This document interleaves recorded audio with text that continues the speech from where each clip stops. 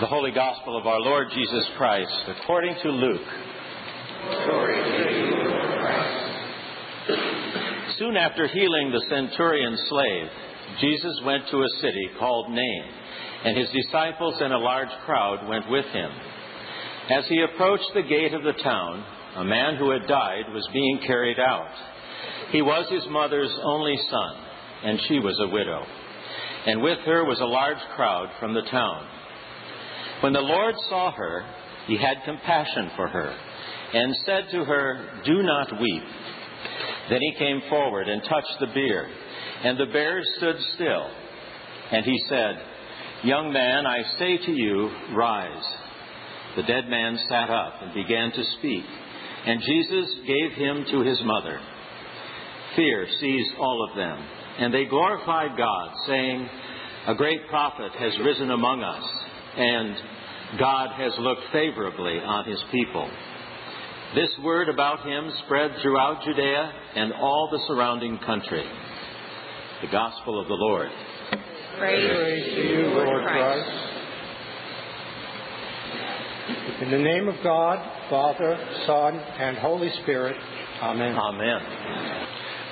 Whether it feels like it or not, you are obviously in the time of Pentecost, which stretches from the very end of the Easter and Ascension Tide celebrations to the last day and first day before Advent, a long time. And this is also known in the church, particularly in monastic communities, as ordinary time.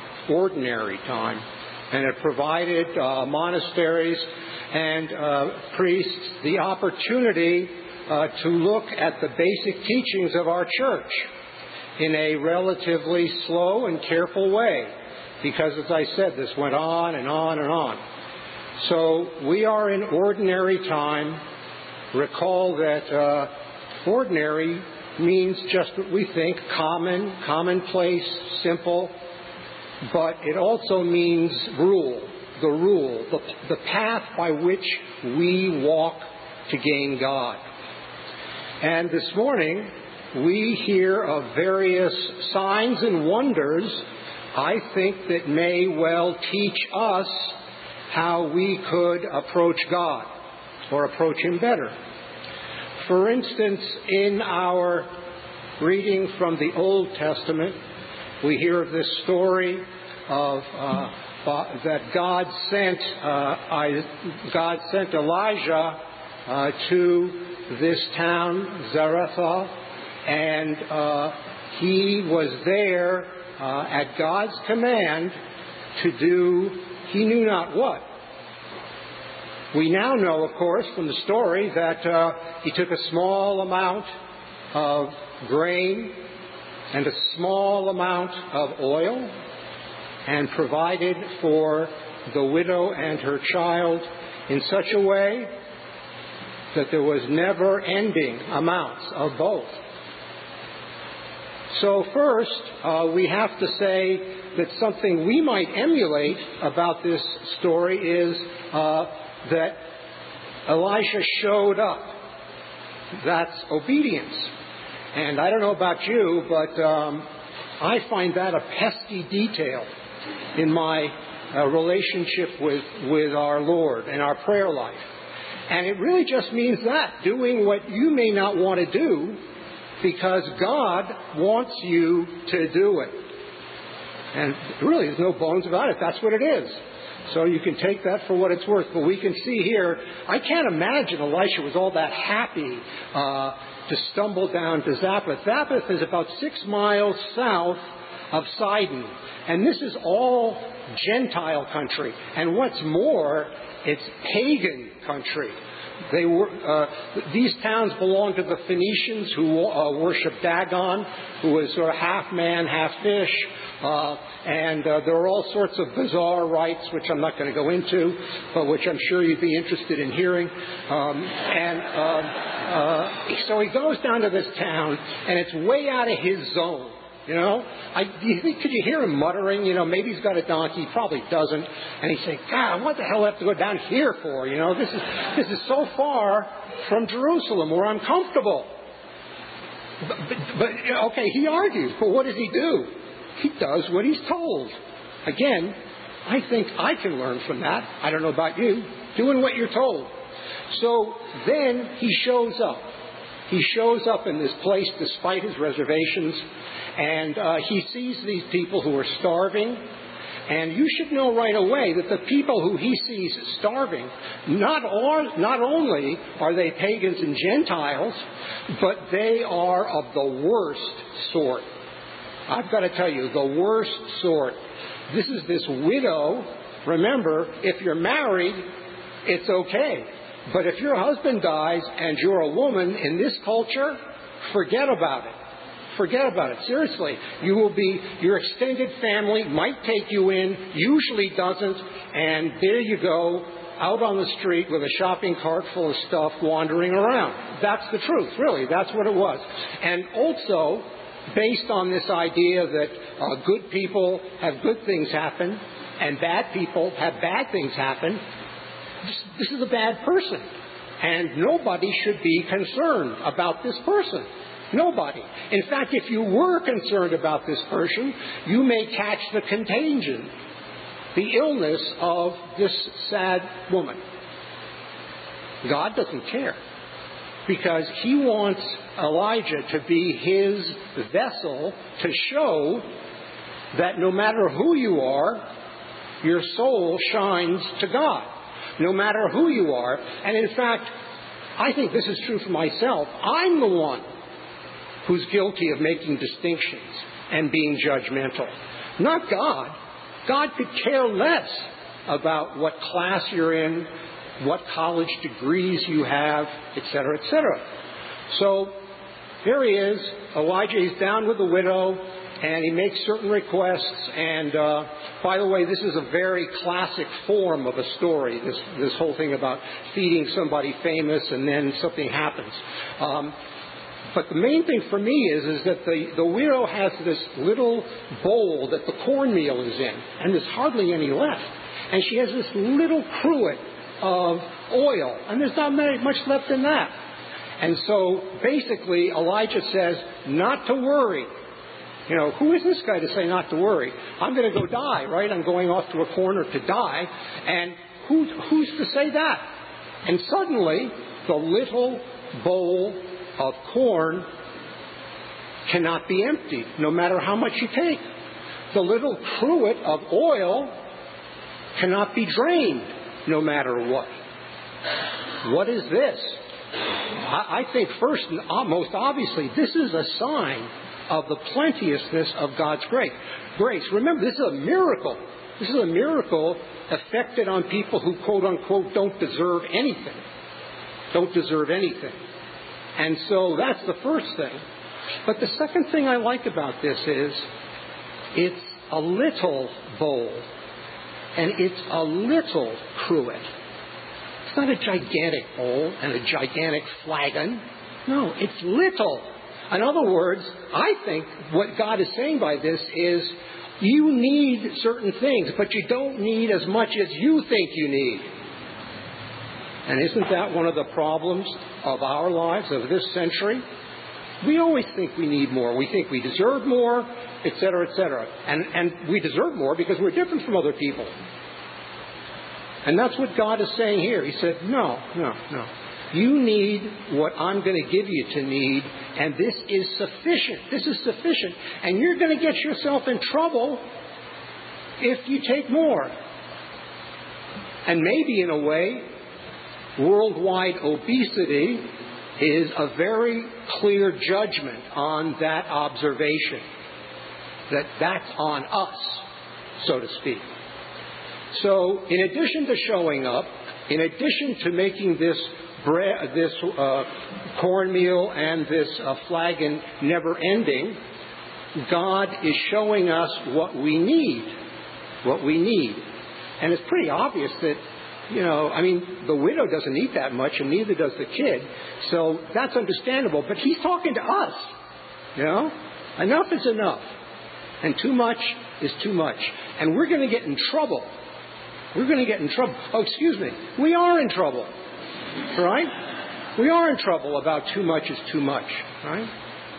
I mean, did anybody see the front page of the New York Times yesterday? No? If you didn't, I'll just briefly describe it. It's a picture of a beautiful pink pelican standing on the shore of water that's completely befouled with oil.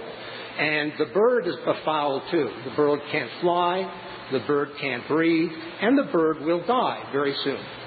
And I think, whatever you think of the New York Times, I think that was kind of a metaphor or a meditation on what's going on. So, essentially, we should turn our attention to helping us understand what we need and not what we want. Now, in the widow's case, this is very simple. She had a need, and God fed her. But we have a need of God, but maybe we don't have a want of God. Now, what I mean by this is the bright red fire truck at Christmas prayer. Dear God, I want the bright red fire truck under the Christmas tree, and I want it now. All right? You hear that prayer. It's a want prayer.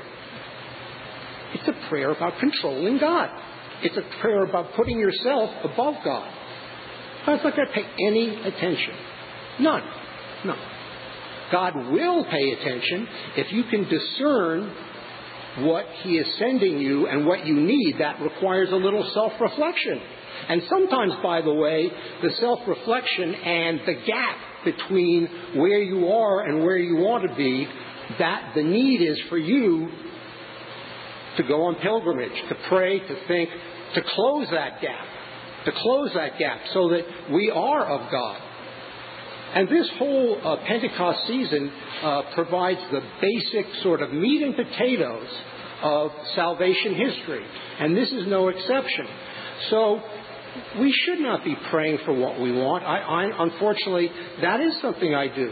And I know I shouldn't. But the reason I do it is it's much easier than asking for what I need, because that makes me frightened, because maybe I wouldn't get it. Or, and maybe this is worse, if God gave me what I needed, maybe I'd be so, I don't know, jaded or oil covered or whatever, that I wouldn't know what it was. I wouldn't even know, you know. But whatever, I think we're enjoying, God is begging us to seek from Him what we need. And just like in this little story, what happens if you do that? He feeds you. And He feeds you as much as you need. Again, maybe not as much as you think you need. So, a lot of things in there, I think, that help us in our simple meditations. And they can occur anywhere, anytime, with a small piece of Scripture. You just need to think to yourself, what does this really mean to me? And what can I do about it? Remember, we're going to be honoring some young people in a little while who have done something which is service to God. That's what this is. And they will learn, and they are better for it. I know that. I know that. But what about our story in Luke about this healing event? Now, the first thing you should note is that we always have to put this in context, but it says that the experience of the centurion, he says, soon after healing the centurion's servant, he comes along to this place called Nain, which is, I've actually been there. It's right near Mount Tabor, and Mount Tabor, our guide never stopped saying, was a place where you could go skiing, while down below, you could go into a pool that was 94 degrees. And I don't know about then, but in any event, that's where this town is, and it's in Galilee, small, tiny little place, dinky little place, and here our Lord is traipsing down there, insignificant place, really, He's going down there, and He's already done one thing, and it's important just to know briefly that story. The centurion was a pagan, but He gave money to the local synagogue. He was a God seeker, and he loved his servant. Now, if you think widows had a bad deal in the ancient world, slaves had a terrible deal. They were just property. They were just like two-legged property. But in this case, this man dies. He becomes sick. He dies, and the centurion is beside himself with pain and grief. So he hears Jesus is in the neighborhood. He goes out to meet Jesus, and you know what? There's no interaction between the sick servant and Jesus. Instead, centurion says to Jesus, look, I know you can do this. Could you do it? I don't know how far away he was, a mile or something. And guess what? He did it. That's the story. He healed this man, from a distance. Why? Because that's what the kingdom of God is like. It can do what it wants. And all we can do is respond. Respond. That was an act of love. That's what we have to do too. So now he's in this dinky town, and this kid is dead. And remember what I was saying about the widow. Once you lose a male person, you're finished. You're finished. And this guy had died, and the widow was right there, could not be consoled. And Jesus touches the body, and this person comes to life. Now, remember, we've heard in other stories that people, when they're dead and come to life, they're supposed to eat something. Well, this is sort of similar. He speaks. So what does that mean? That's the spirit. You blow air out into the air when you speak. So this was to show that this was no ghost. It was just a living human being who once was dead and now was alive. Also, Luke makes a point of saying this. The disciples and a large crowd were with Jesus. All right? Also, there was a large crowd coming out of the town with the widow. Also, there were the disciples. Also, there were the beer carriers. It's beginning to sound like Woodstock. There's a lot of people out there. And Jesus does this in person, up close, to show those people. And what was their first reaction? I think very natural. Completely terrified. That's what it was. That's what it was. And then they started to praise God because they put it together. That it could only be God that could do something like this. And of course it scared them a lot. Of course it did. It's nothing that came even close to their experience. But those acts are acts which, when you're standing there, make a huge difference in your life. And I would suggest, as faithful Christians, our reading of these texts can do the same. Maybe not as dramatically, but they can. They can show us who's in charge. But not only that, they say, oh yeah, I remember Easter. This is something about death and resurrection. That's what our Lord promises us. He promises us that. And because He does, maybe I can be kinder to somebody else. Maybe I can know God better. Maybe I can serve Him better because of these acts. And that's what they're for. They're for the revelation of the power of God. So we've got, I think it's about 22 weeks this year in Pentecost. We've got a lot of time in front of us. And you remember those summer essays? Well, I think you should all read the Bible and then bring in essays on each book of the Bible to Father Bocur, and we'll all grade them. No, but seriously, I think it's always an opportunity to do something, even though we keep saying, well, I'm really busy. Of course you're busy. Everybody's busy. But I don't want to put you on the spot and say, are you really too busy for God? No, you don't want to go there, right? No. So you just do something little and think about how this affects you. I think that's the best thing, because sometimes, Scripture doesn't really hit you the way it should, But sort of my attempts today are just little things to help me and you to see that God is here. He is active among us, and we can do nothing but serve Him and love Him, given His power to guide us. And so those things being the case, I guess I want to send you all out with a sort of a blessing. This comes from a woman who's called an anchoress. This is Julian of Norwich. An anchoress was basically a person who lived alone, and she was a nun who lived by herself and was a mystic. And she lived in the 14th and 15th century. And these are words which she came to her in a vision, and she used many, many times in her works. I can make all things well. I will make all things well. I shall make all things well. And thou canst see for thyself that all manner of things shall be very well. Amen.